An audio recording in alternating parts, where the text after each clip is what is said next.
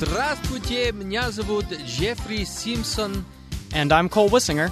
I think I confused everybody right there, but it'll make sense in a minute because today on Screen Cleaning, we are going to be covering foreign language films. Anybody know what foreign language I was speaking there at the beginning?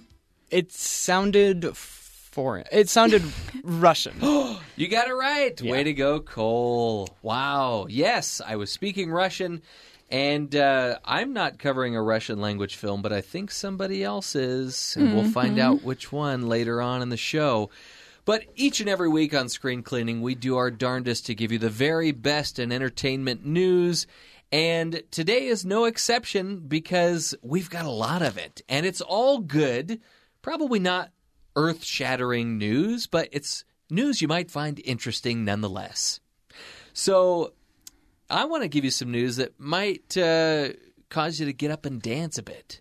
This is a game that my kids play all the time. Even my 18-month-old, he does a little dance in a circle. That's all you know how to do when you're 18 months old. The game you're talking about is Just Dance. Just Dance, and apparently they're making a Just Dance movie, because why not? Of course you do. Right. What will the story be? To be determined. You know, if they can do it with Trolls, they can do it with Just Dance. That's true. It is a video game adaptation, which absolutely never works as a movie, but maybe because this is so loose and doesn't have a story at all to go with, they can just make it up, and it might be good. I'm telling you, a good soundtrack goes a long way. Again, I just keep coming back to Trolls. Kids will watch it. Yes, and so will I because I have kids. You also should go over to IMDb, the Internet Movie Database or database. They've come out with a new series. It's a short series called Unmade. And basically, you get to hear failed first pitches from celebrities, before they were famous. One of them is from Rainn Wilson of Office fame. And I think eventually there's going to be one from Weird Al Yankovic. And then you get to see these failed pitches acted out. So they actually went out and filmed these scenes from these pitches. And they're only a few minutes long. So it's a good thing. Like if you're on a lunch break, check out Unmade on IMDb. And they bleep out the swearing, the major swears. So, it's safe for work. It's roughly trailer length. We also got a trailer for another movie that's on its way, a little closer to us than Just Dance, but a little further from home in the actual universe. Spider-Man Far From Home has a new trailer. We've been waiting for it for a while. I think they've been waiting because maybe they had to re-edit it to make sure there would be absolutely no spoilers, because this will be released after the end game of the Avengers story. So as you watch the trailer... How is that possible, though?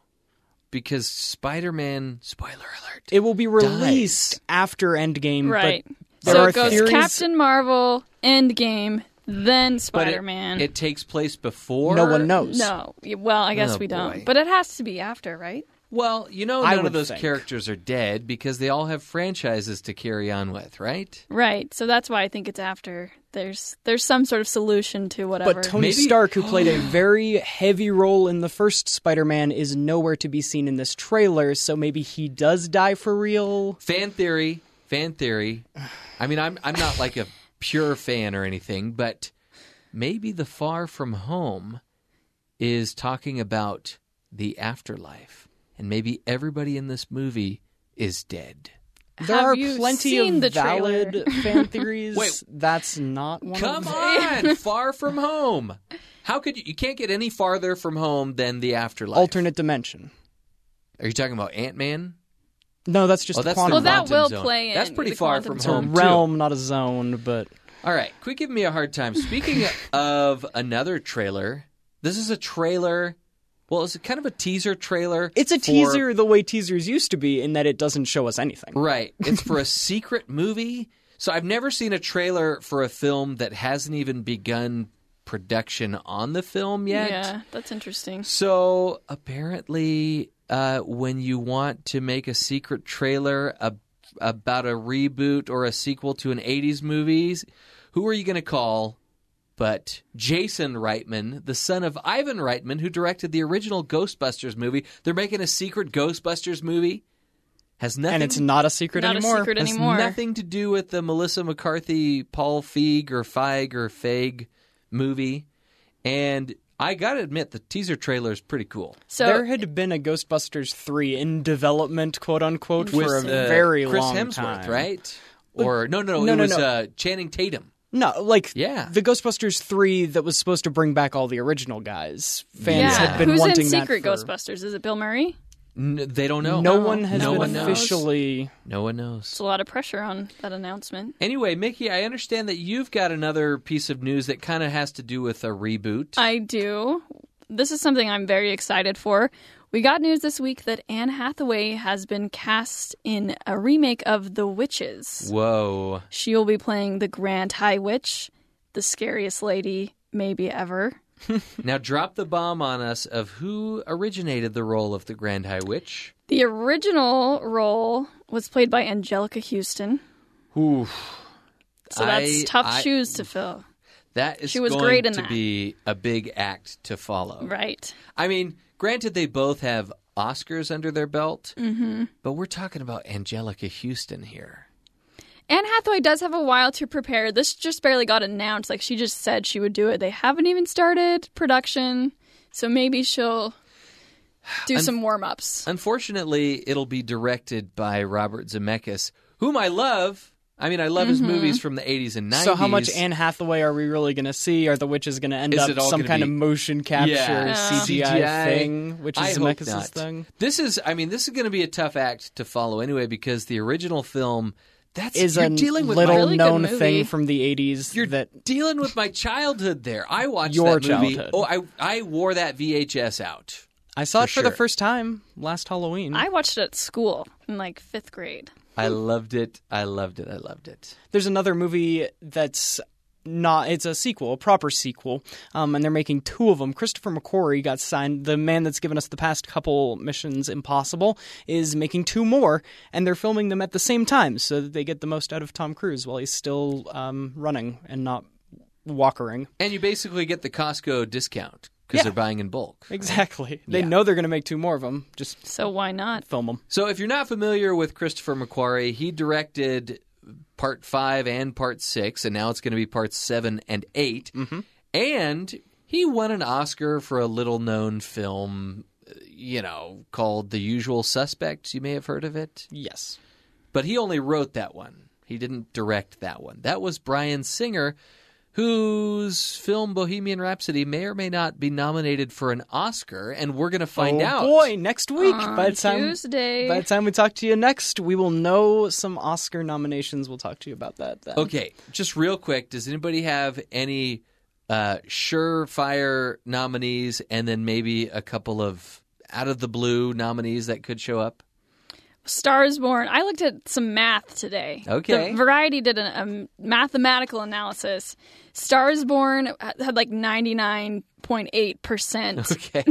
prediction Of being nominated. nominated. Okay, Yeah, got not of winning. They don't know who's going to win, Yet. but of being nominated.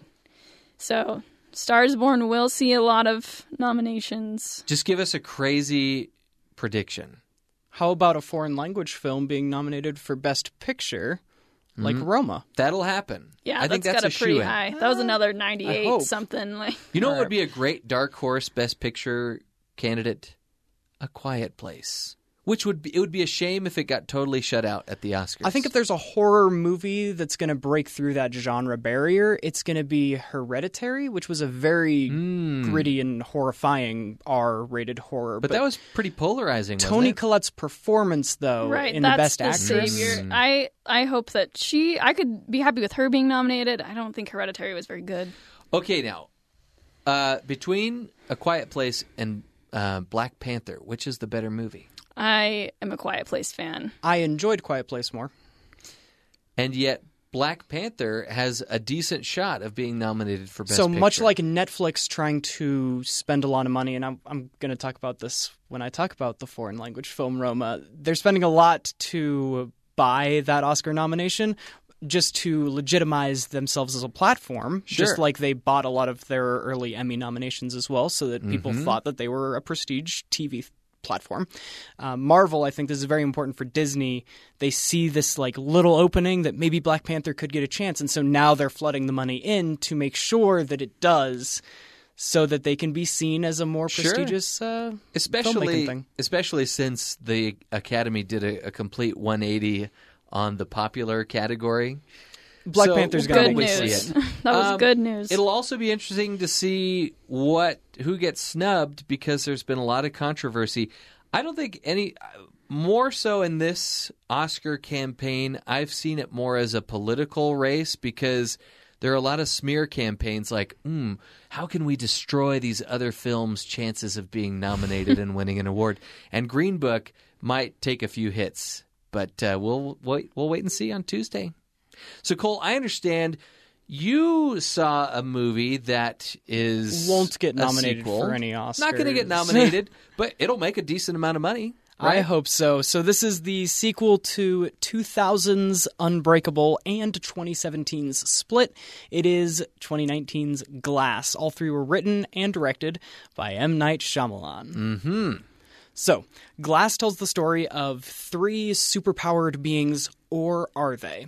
So, in 2000's Unbreakable, we were introduced to Samuel L. Jackson playing Mr. Glass and Bruce Willis playing the Green Guardian, or he goes by many other nom de plumes. David Dunn is his proper name. Okay.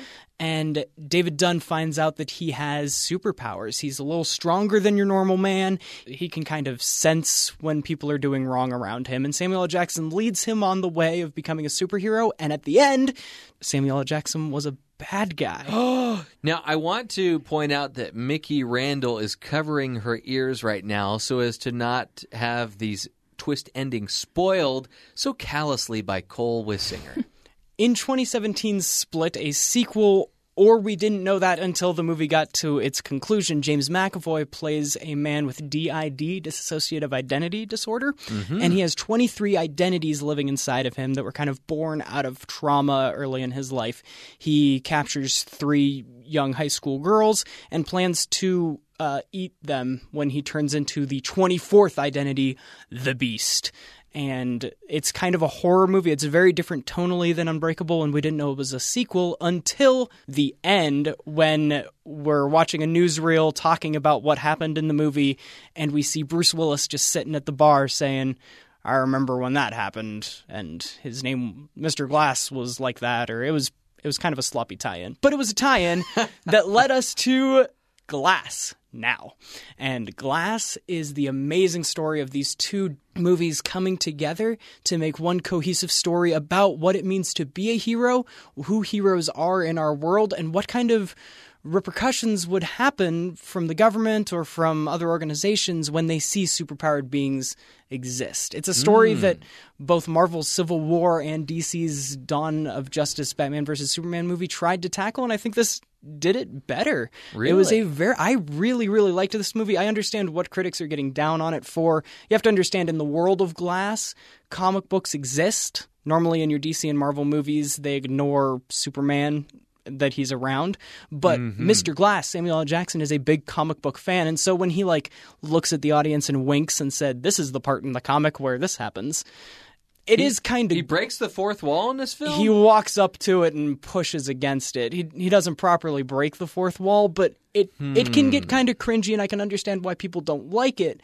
But it's important, and it's important to his character, and it makes sense if you watch Unbreakable, which I know happened 19 years ago now. But some of the reviews that I've read have said that M. Night Shyamalan has likely never read a comic book in his life. The way that this movie is He does presented. get a couple things messy. It would be important to understand the difference between an event comic, a limited release, and an origin story. Some of these things get muddled during the course of it, and I think he fumbles the ending, and I am not going to give away the twist. That Is there a twist ending?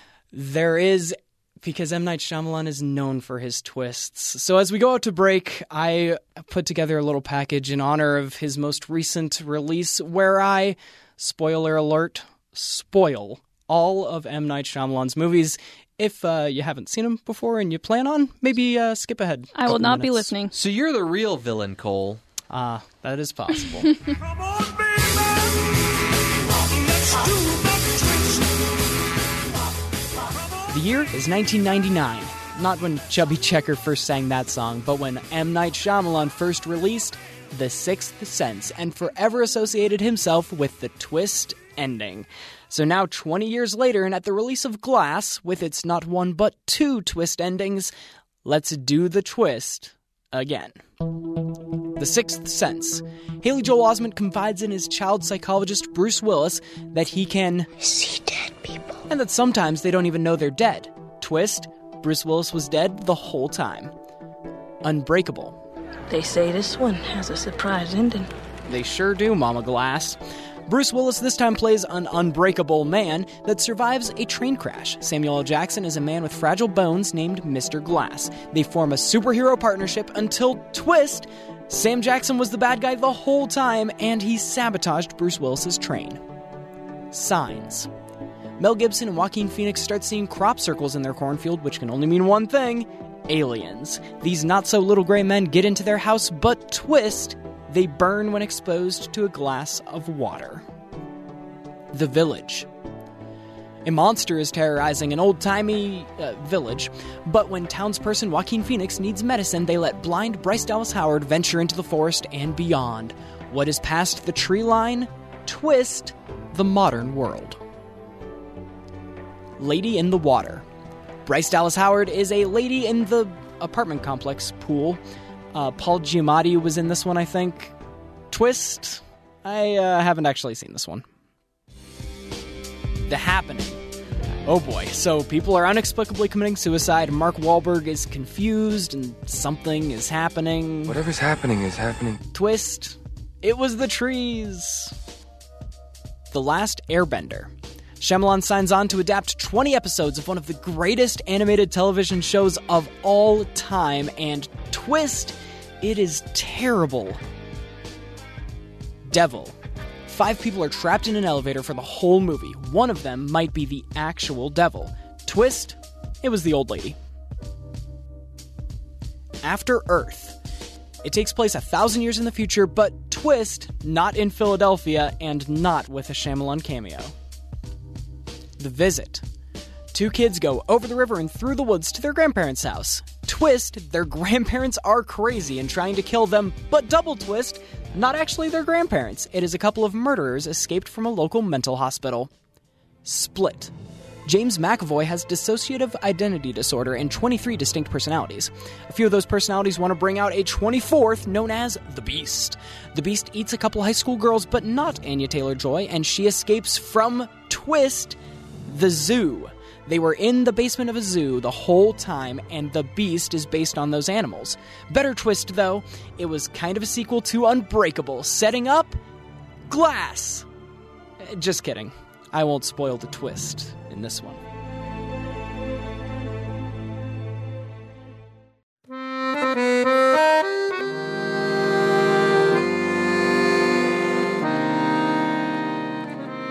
I don't know what the name of this song is, but it sounds a little pretentious, Cole. Gasp.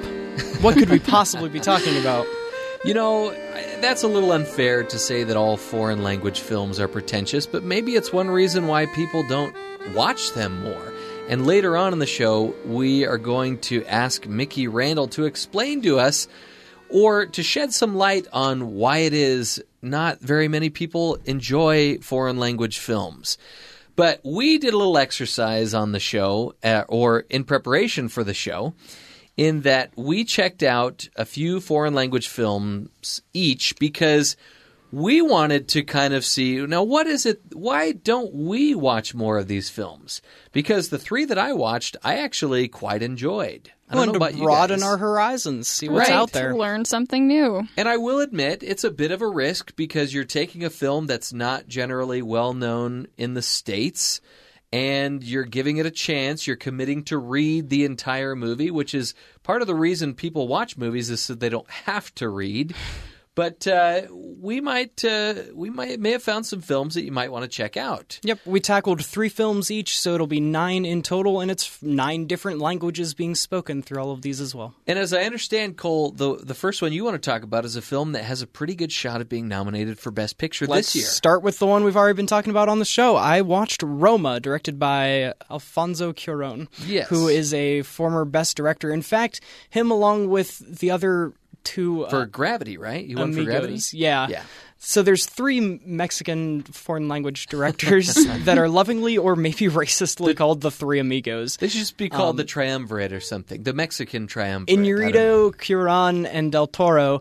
And in 4 of the past 5 years, they've won Best Director. Although Wow. for English language films, they all speak Spanish natively, and so I watched a Spanish language film. I also watched Del Toro's Pan's Labyrinth this week, but that's I realized it was a little too R for our program. Okay. Roma, to be fair, also gets the R rating, but for one little scene of a little bit of nudity, if you can skip past that, know where it's at. And you can skip it. You'll still understand the movie. Right. And so it's very watchable, but it is slow. I think this is also a good place to start our conversation because this felt like a foreign film to me. There's a lot of long panning shots of nature or capturing the oeuvre of the 1970s in Mexico, and it's more of an experience and an atmosphere than it is necessarily a fast-quipping movie that my American mind is used to. Interesting.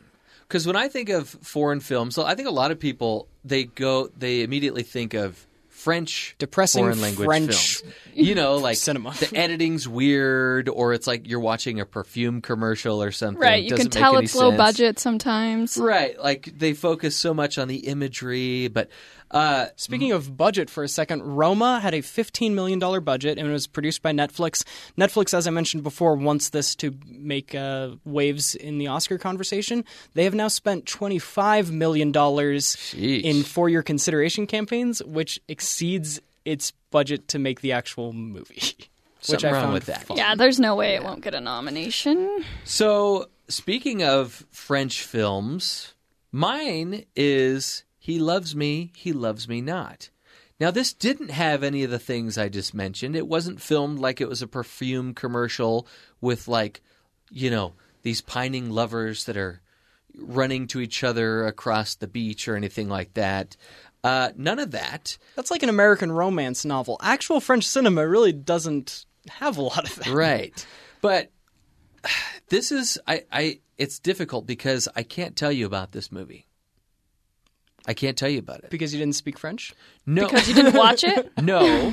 Because the less I tell you about it, the better experience you will have. It's one of those movies that you can't know anything about the plot.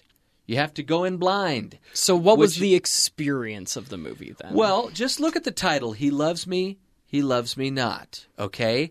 So you have this woman played by Audrey Tautou, I believe is how you say it. She was in Amelie, which is a foreign film that a lot of people in America are familiar with. And she's in love with this man. And the film, I will tell you this, the story is told from 2 different perspectives. Okay, I will tell you that. It's a psychological drama. It could be considered a thriller, I guess. I will say it's rather predictable. You kind of figure out pretty soon what's happening. Don't read any plot descriptions you find anywhere. But I will say the ending of this film is one of the more satisfying film endings I've seen in a while. And we've been talking a lot lately about film endings that just don't stick the landing. This one does. Check it out. You can watch it. If you have Amazon Prime, you can watch it for free. It's rated PG-13. There are some heavy elements of it, but there's not a ton of language. There's no nudity. So it's a safer bet, but don't read any of the plot descriptions. Just press play and sit back and enjoy. He Loves Me, He Loves Me Not. Good advice. Okay, I would like to talk about a film from Russia, the motherland. And this is kind of a double threat because not only is it foreign, so it's in Russian, you have to read captions, it's also silent. Oh. But that being said, it's only an hour. So are there like Russian subtitles? There are, they have title cards like you see in any silent film, and then below they'll have the English translation. Wow. But you can watch it on YouTube. It's only an hour. And it's very important if you're interested at all in any kind of film history.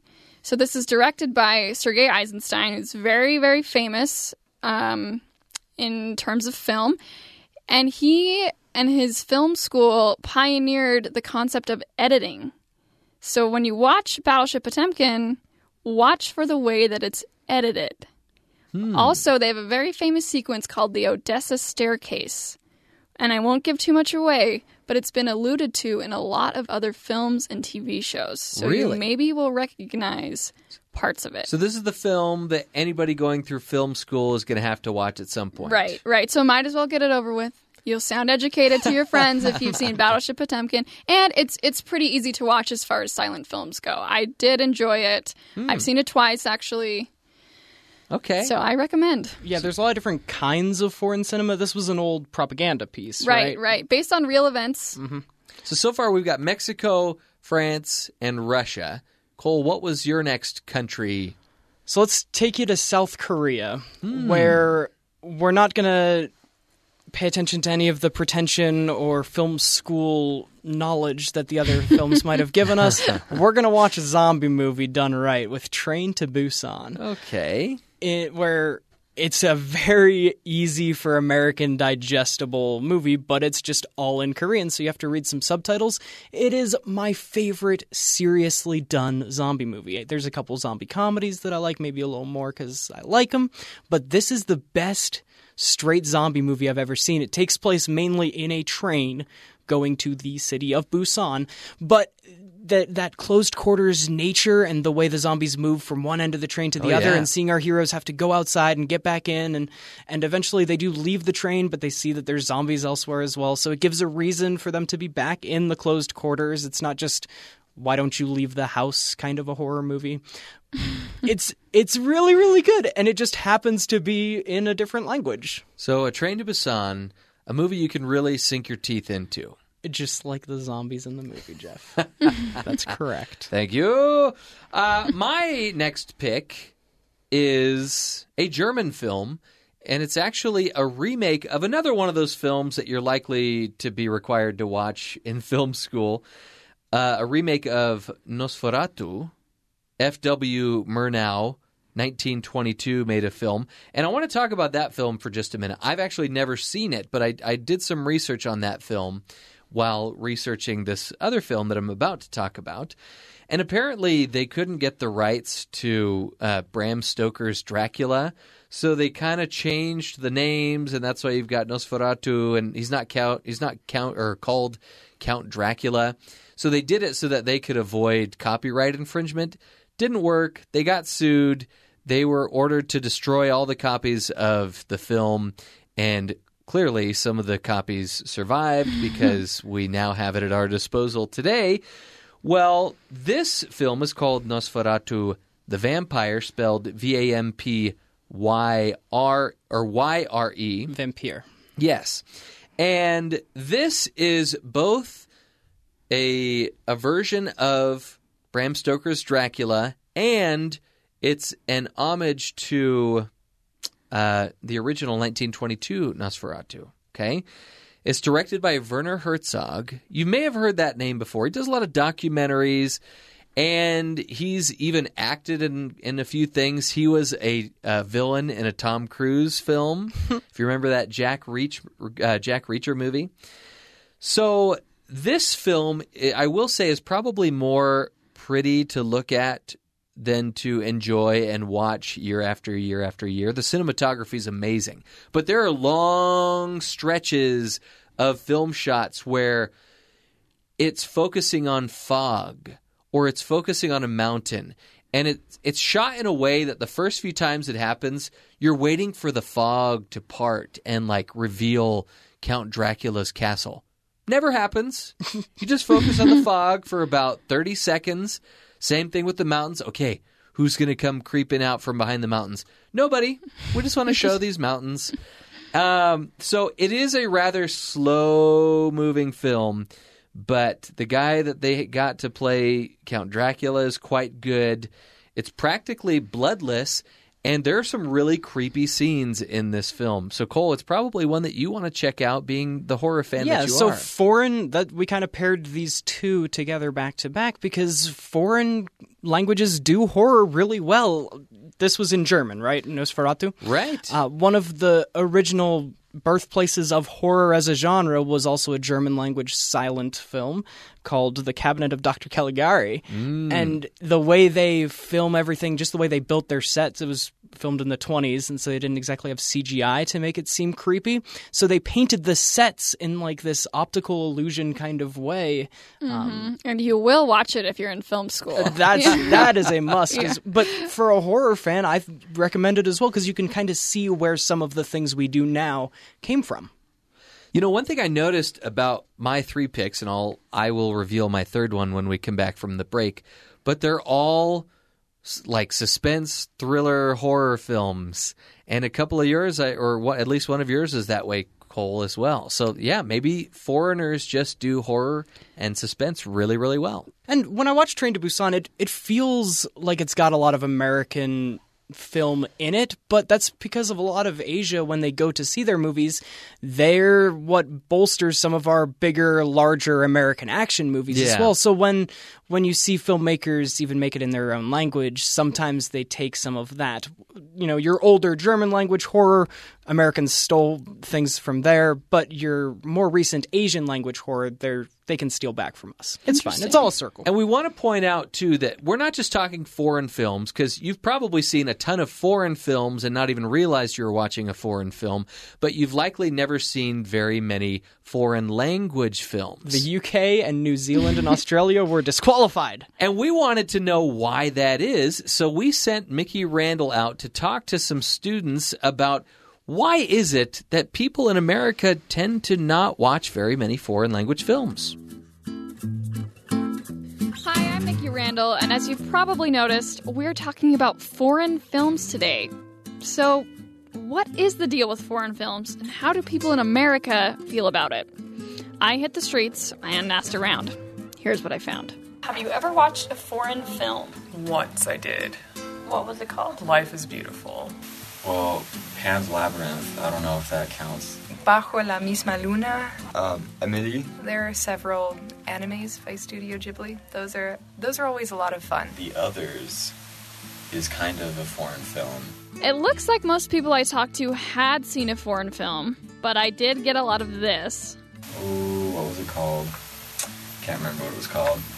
I have no idea. They locked themselves in the courtroom. I don't know the name. It doesn't matter. I don't remember. And I don't remember the title. It came in halfway through. So if most people have seen a foreign film, maybe in a college class, do they like watching foreign films? I think that watching foreign films is really interesting because, you hear, different ways that directors will use music or different emphases they place on, the dialogue. I feel like you'll have to read the captions, and I just would rather relax when I watch a movie and not read a bunch. It's more true to, film as an art than film as a business. Unique plots, and they are able to portray a perspective and a different kind of film style that isn't usually seen in the United States, because I think that in the United States things are kind of communal and a little bit just the same. You have to read the subtitles the whole time. I also didn't think it was relatable. I thought that there were problems in the movie that I was watching that I couldn't relate to. I think that it gives you a deeper insight into the everyday life of just people in other countries. And even if it's not into the everyday life, then it's just a deeper insight into the culture of the country. After all of that, I think foreign films can be difficult to watch, but they're also important to watch because there's definitely a lot to learn. So if you've never seen a foreign film, now just might be the time to watch one.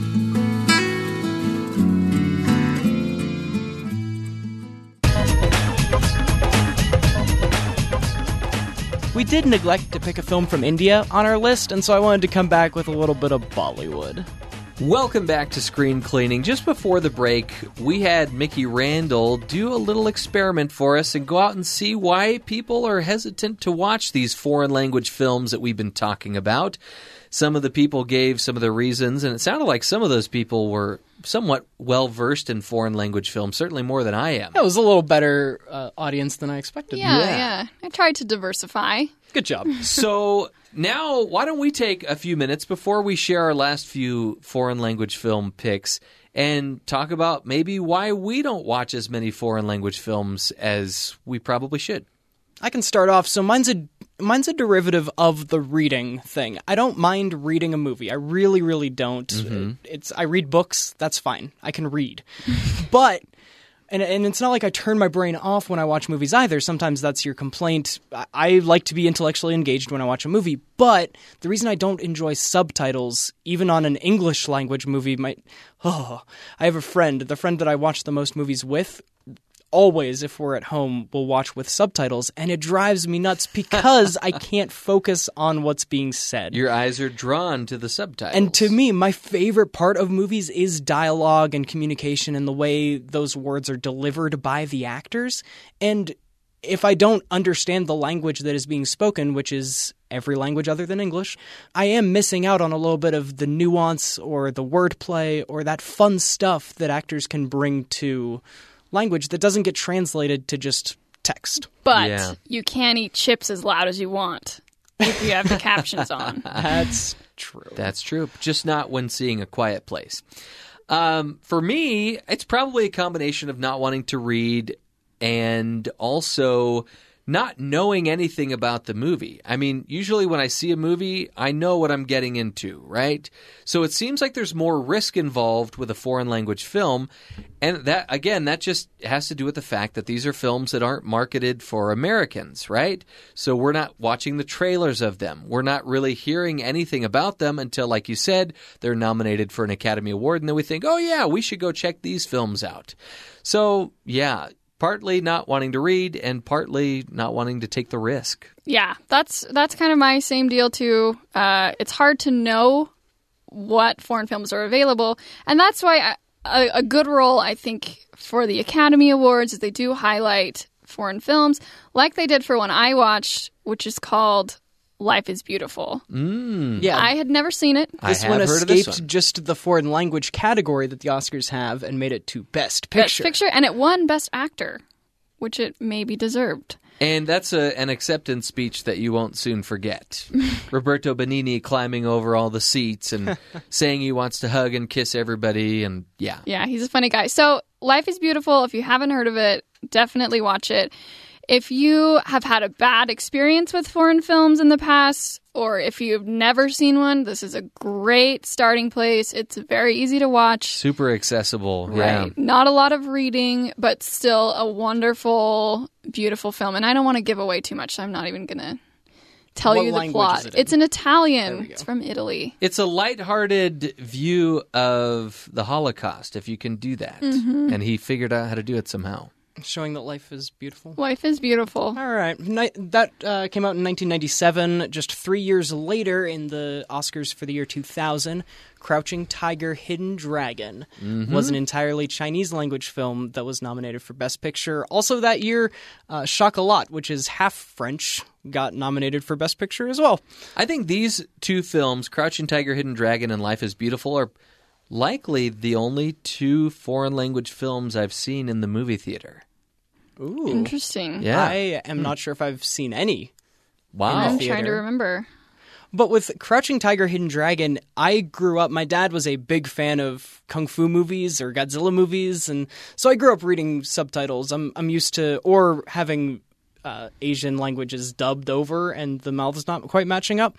And to me, for the longest time, because I was only 8 when this came out, I just put it in that same bucket of bad Kung Fu movies and just thought it was the same as all the others. And then just this week, I got to revisit it and realize just how beautiful and deserving of a Best Picture nominee this was. The themes of this older couple that couldn't be together and the culture that goes into that and kind of the almost super heroic origins of this new girl that's on the scene and using her Kung Fu powers to steal this cool sword. And It's an amazing story, and it's so beautifully shot, more so than your average just Bruce Lee beat 'em up. And then it also has really well choreographed fights as well. I love Crouching Tiger, Hidden Dragon.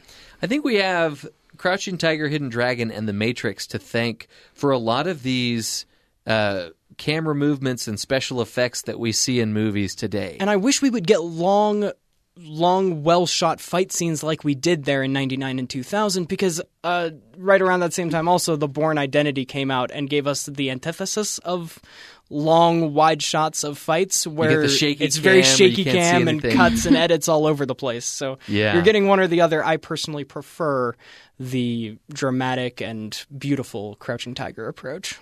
So the final film that I want to talk about, again, is a thriller. Maybe I'm drawn to thrillers. I think maybe I am. But this one is called The Vanishing. I don't believe it was nominated for Best Foreign Language Film. However, it has rave reviews, and once you see it, you'll know why. So before I talk about this film, I want to talk about another foreign film. It's not a foreign language film, but it's called The Day of the Jackal. This is one of the most realistic, in my mind, realistic suspense movies out there. I love movies like The Fugitive and The Day of the Jackal, where the types of people that are on the police force are not these young, hot blondes or like chiseled guys that are just out of the academy or look like they just moved out of their parents' house type of thing. Channing Tatum visiting the White House. Right. That's not realistic. You want to see like middle-aged people that look like they don't have much of a social life. I guess maybe you do, not the general movie going public. No, I do, because you want to see something that's realistic. You don't want to... When you go to see these movies... Let me just sum it up by saying this. Less is more. Okay? So when I see these movies, I want to see people acting the way that those people would actually act. I don't want like these melodramatic scenes or like these big bursts of energy. Because let's face it, the bulk of these jobs, you spend most of the time doing... like almost 100% of the time, I'm sure, doing the most boring work you could imagine. Like the most mundane, just like we have to search through millions of papers type of thing. Really boring, not sexy stuff, right? But The Day of the Jackal does this, adopts this principle quite well of less is more, because it becomes this, very methodical... This police detective is not overly emotional, and they always just seem to be one step behind this bad guy. So it's kind of the same with The Vanishing. Less is more. This is a story about I don't think they're married. I think they're just boyfriend and girlfriend. They're just driving through the country, and they're having what sounds just like a mundane conversation and getting into a little bit of an argument. And they stop at this rest stop, and the woman goes in to use the restroom or something, and the boyfriend just sits out and waits for her out by the car, goes and sits under a tree. A few minutes go by, he's still waiting. 10 minutes go by, no girlfriend. 15 minutes, 20 minutes, 30 minutes, the girl hasn't come back. The boyfriend goes into the rest stop, and there's a shop in there. She's nowhere to be found. And he comes back to the car, starts searching outside. She's gone. She's vanished without a trace, hence the title, The Vanishing. Okay? So you're about 30 minutes into this movie, and all of a sudden, you get introduced to this other guy who, it turns out, 30 minutes in the movie, you discover this, he was the person that abducted this guy's girlfriend. And from that point on, it kind of goes back and forth between the two of them. You get to see the process of this kidnapper. You get to see him rehearsing, like workshopping new methods of abducting people. He has different contraptions that he puts on his arms, like different packages. And one of the creepiest scenes in the movie is when he is out at his country house with his family, So you get to see his wife and his 2 kids, which totally seem normal and like a loving family. And he, they're just striking up a conversation, and somebody says something about, I could be misremembering this, but I think somebody says like, oh, I saw a spider or something. And he's like, really? Well, when you saw the spider, like, did you scream? Like, what did your scream sound like? And so then it's the family it's a family screaming, little known to the family. They're actually helping him figure out just how loud of a scream they can go and see if any of their neighbors can hear it. He's a very judicious criminal. Super, super creepy. This has one of the creepiest endings of a thriller you'll ever see, too. It's called The Vanishing. The director of this, and I forgot to mention this film was from the Netherlands. The same director that did this did an American version of this starring Jeff Bridges and Kiefer Sutherland. I think Nancy Travis was in it. And he changes the ending, and it got horrible, horrible reviews. So maybe a lesson to foreign film directors: don't remake your own film in a different language. A lot of these films, they don't do that, but they'll re-release it with the English language dubbed over it. Well, see, and you bring up a good point. A lot of times, it's even the same director visiting their own movie. There's a very R-rated, and I do not recommend to children, movie called Funny Games that was a foreign language film that was then just remade in American. There's a French horror as well called Let the Right One In. Or the French version is called Let Me In. The American no. backwards. Yeah, Let the Right One In is the French. one. And then America made a version called Let Me In. So a lot of times they understand that we have these reservations as an English-speaking audience to read subtitles, and so they'll just remake the same thing. Mm-hmm. That's a good point with to very bring up mixed, as we talk about these. Very mixed results, usually with not good results, let's be honest. Just go watch the original. Yeah. So, Mickey, I understand you're going to talk about another film that was nominated for an Oscar. It was, and it won. So this is from Japan, winner of Best Animated Feature, and directed by Hayao Miyazaki, one of my favorite filmmakers. Really? Yes. No idea who that is. So, if you've heard of Studio Ghibli, he has a lot of animated films, but I think Spirited Away, which is what I want to talk about, is kind of his magnum opus. And it's about a young girl that's moving, so hard enough when you're like 10 or 11, like this girl is. And she stops with her parents on their road trip. They're driving in the car, and they find this mysterious food, and the parents start eating it. And come to find out, that was actually the food of the river spirits, and it was sacred, and they weren't supposed to touch it. The parents turn into pigs, and it's up to Chihiro to save them. That's kind of terrifying. It is. So this is, on one hand, a beautiful movie, good for kids. It can be a little creepy if your kids get creeped out. So that's kind of an anime theme, though. Beyond even Studio Ghibli movies, the animation is really, really beautiful, but it's very different from what kids are used to seeing on Nickelodeon or Disney Channel. I thought everybody knows you don't eat mysterious food. Well, not these unless you're parents. A college kid, I guess. I don't know.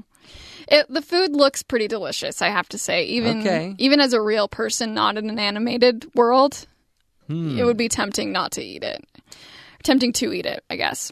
But it also, if you have young kids and you do want to show them this, the dubbed version isn't as bad as it would be on a live action film because it is animated, so it's not as distracting to see the lips out of sync. That's a good point. Yeah. Oh, that is a luxury they have. Mm-hmm. Yeah, and as a kid, I grew up with that kind of stuff. I was a product of the 90s and watched a lot of Dragon Ball Z, Digimon, Pokemon, and they take the same animation and just kind of dub it with American actors. So it might be better to watch the subtitled one, but if you've got young kids and you want them to see this, the dubbed version works. And this brings up another awesome point to talk about as we talk about foreign cinema is Coco, which is a movie that, of course, we all love, is very themed by Mexico, right? And the filmmakers and everyone that was a part of it, there were a lot of Mexican heritage people. When they released it in Mexico, it wasn't subtitled or dubbed with different actors, they actually went in and reanimated the lips to make their lips say what they were saying in Mexican, and they reanimated the lips to say what the lips were saying in American when they did that as well. Which is insane. That's Right. That's the dedication. Kind of That's really respectful is what it's it is awesome, to Mexican yeah. culture, which is awesome. And they made a ton of money there. Yeah. A Pixar movie takes like half a decade to create anyway, let alone, animating it twice, basically. For all the mouth motion was done. Sheesh. I think that is just a cool thing to bring up anytime for foreign cinema. A lot of times we Americans just kind of get the American version slapped on, but you can take care with making your movies. Well, what do you think, you guys? Do you think after performing this little exercise, do you think you're more likely to check out more foreign language films? I am. I would love to see some of the ones that you both talked about. Sounded very interesting. Yeah. Well, I mean, at the very least, I guess you could just start with the films that are nominated for Best Picture at the Academy Award. Start from there. It's a good starting place. And there's a whole foreign cinema category that will be released as well. And we'll find out who's nominated next week. Ooh, that's exciting on Tuesday. Well, there you have it. 9 foreign language films that you may not have heard of before, but you might want to check out. And hopefully from there, you won't be so scared anymore to dive into the world of foreign language film. And you don't even have to be a film student to enjoy them. Imagine that. Well, when we return, we are going to be doing our Panning for Good segment, as well as hearing once again from Mickey Randall about a duel between Netflix and Hulu when we return. This is Screen Cleaning.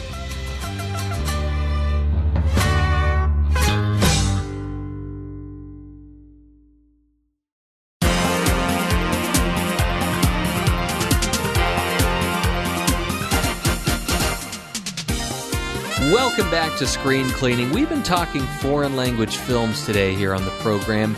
And before we wrap up, we want to turn things over to Mickey Randall, who's going to be talking to us about 2 streaming services that are going to be competing this weekend, and I'll let Mickey explain why that is. Okay, this is a really hot topic right now, so we have to address it on the show. So a few years ago, there was this big music festival that was being planned.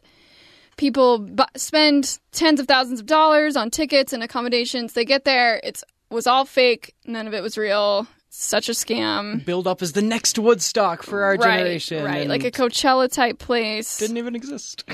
Well documented because of social media. So then, fast forward a few months, and Netflix announces that they're making a documentary about this festival, which was called the Fyre Festival, Fire with a Y instead of an I. And they announced it'll be coming out on January 18th, today. And so on Monday, Hulu released their own Fyre Festival documentary, not to be outdone. I have not yet seen the Netflix one. I did watch the Hulu one. And here's what I have to say about it. This one is for the kids. Be careful where you spend your money. Always research your big purchases. Yeah, don't get scammed. Don't give your money to like the prince of some African country that you've never heard of, who is, giving you, he's like gifting you millions of dollars. All you have to do is send your credit card number. Right. Or all you have to do is deposit this check for him. Yeah, don't listen to it. So watch this movie or don't watch it. But either way, be careful with your money. It was a fun story. I love the streaming services fighting each other. And the fact that Hulu, I mean, I've seen things that say the Hulu documentary isn't as well done from people that have seen both. And I like the fact that they beat them to it. I don't care that it wasn't as good. It's funny. Yeah, I wonder how that will affect the ratings, though. Is there one that's longer than the other? Do you know? I don't know. I haven't even looked at the Netflix one. The Hulu one was well done, I think. Okay. All right. I mean, it's still the same story. They probably interview. And I think the guy that committed the fraud is a producer on one of these versions. Yeah, they're both a little unethical, to be honest. The Hulu one paid the guy, like the main scam artist, to be in the movie, which is unethical. And then the Netflix one was produced by people that were involved with the whole scam. Now, I thought So you they're still couldn't- making money. I Yeah. thought you couldn't make money on crimes that you committed. And yet this guy he scammed the streaming companies. Yeah, he is in jail now. And he should be in jail if I learned anything from that documentary. He got like a 6-year sentence. Spoiler alert. Whoa. Had anybody Well- heard of this before these series? Yes. Young people. It was Young all people. over social media. Speaking of young, can you please explain to me what Coachella is? I don't know what that is. This will Music. actually help you understand the appeal of Fire Festival. Okay. So it's just like a ton of all the popular artists, and there's food, and there's celebrities all coming. So it's Social just media like, influencers. yeah, like kind of the epitome of millennial culture, which hurts me to say that, but that's kind of how they're marketing This these helps. kind of things. This helps because whenever I hear Coachella, I think of Nutella. Is there Nutella at Coachella? There probably is. Okay. But I say don't go to Coachella. Just buy some Nutella. All And you'll right. only And have listen to spent music in your car. $5 instead of thousands. You know, if you don't watch that this weekend, there is another film that you could check out, and this is going to be for our Panning for Good segment. There's good in them there hills.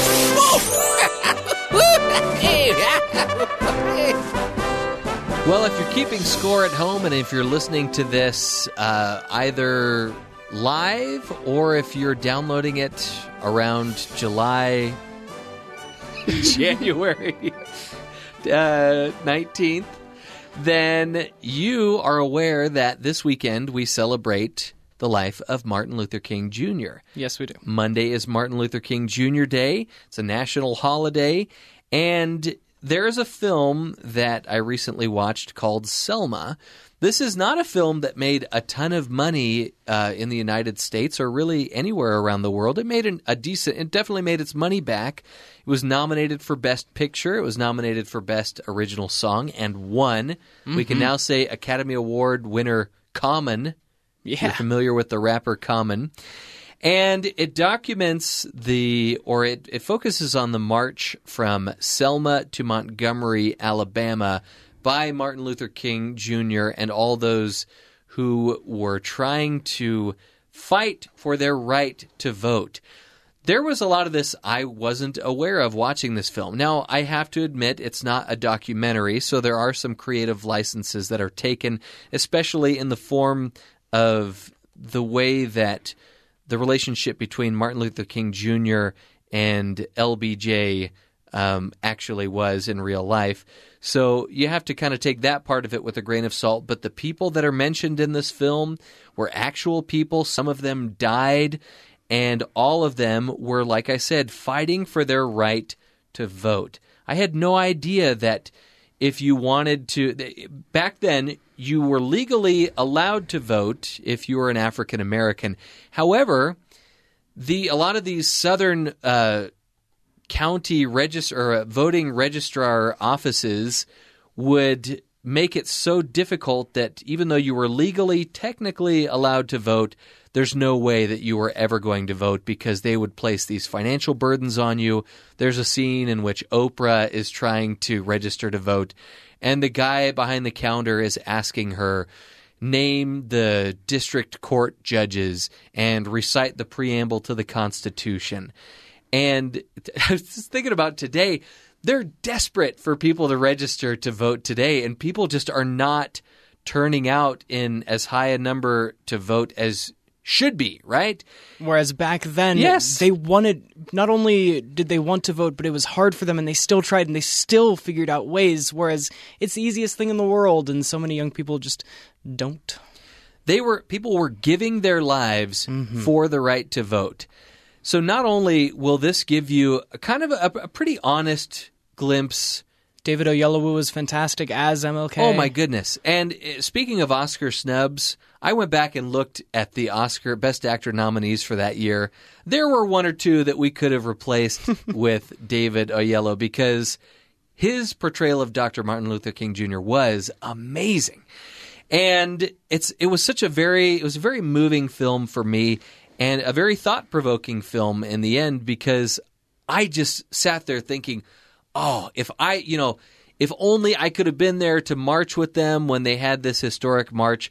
But then you kind of get the slightly disturbing thought after that of, well, not really disturbing, but the even more important question, would I have been the type of person that would have marched with them back then? There's no way we could ever know that, but then you can turn that into, how do I treat what am I people doing around right me? now? What am I doing today to ensure that I treat everybody with the same amount of love and respect that I would give somebody in my own family, say, for instance? So this film will leave you asking some really important questions, and it will help you honor Dr. Martin Luther King Jr. in a way that I feel is appropriate. I definitely encourage you to look for other ways to honor this special day that's coming up on Monday. Enjoy the Monday off, but also think about why you got it. Right. And it could be something as small as having a conversation with your kids about why we celebrate this important holiday, and how we treat each other is so very important. That's going to do it for this episode of Screen Cleaning. As Cole said, go out and have yourselves a good long holiday, and we'll be back next week to give you the very best in entertainment here on Screen Cleaning.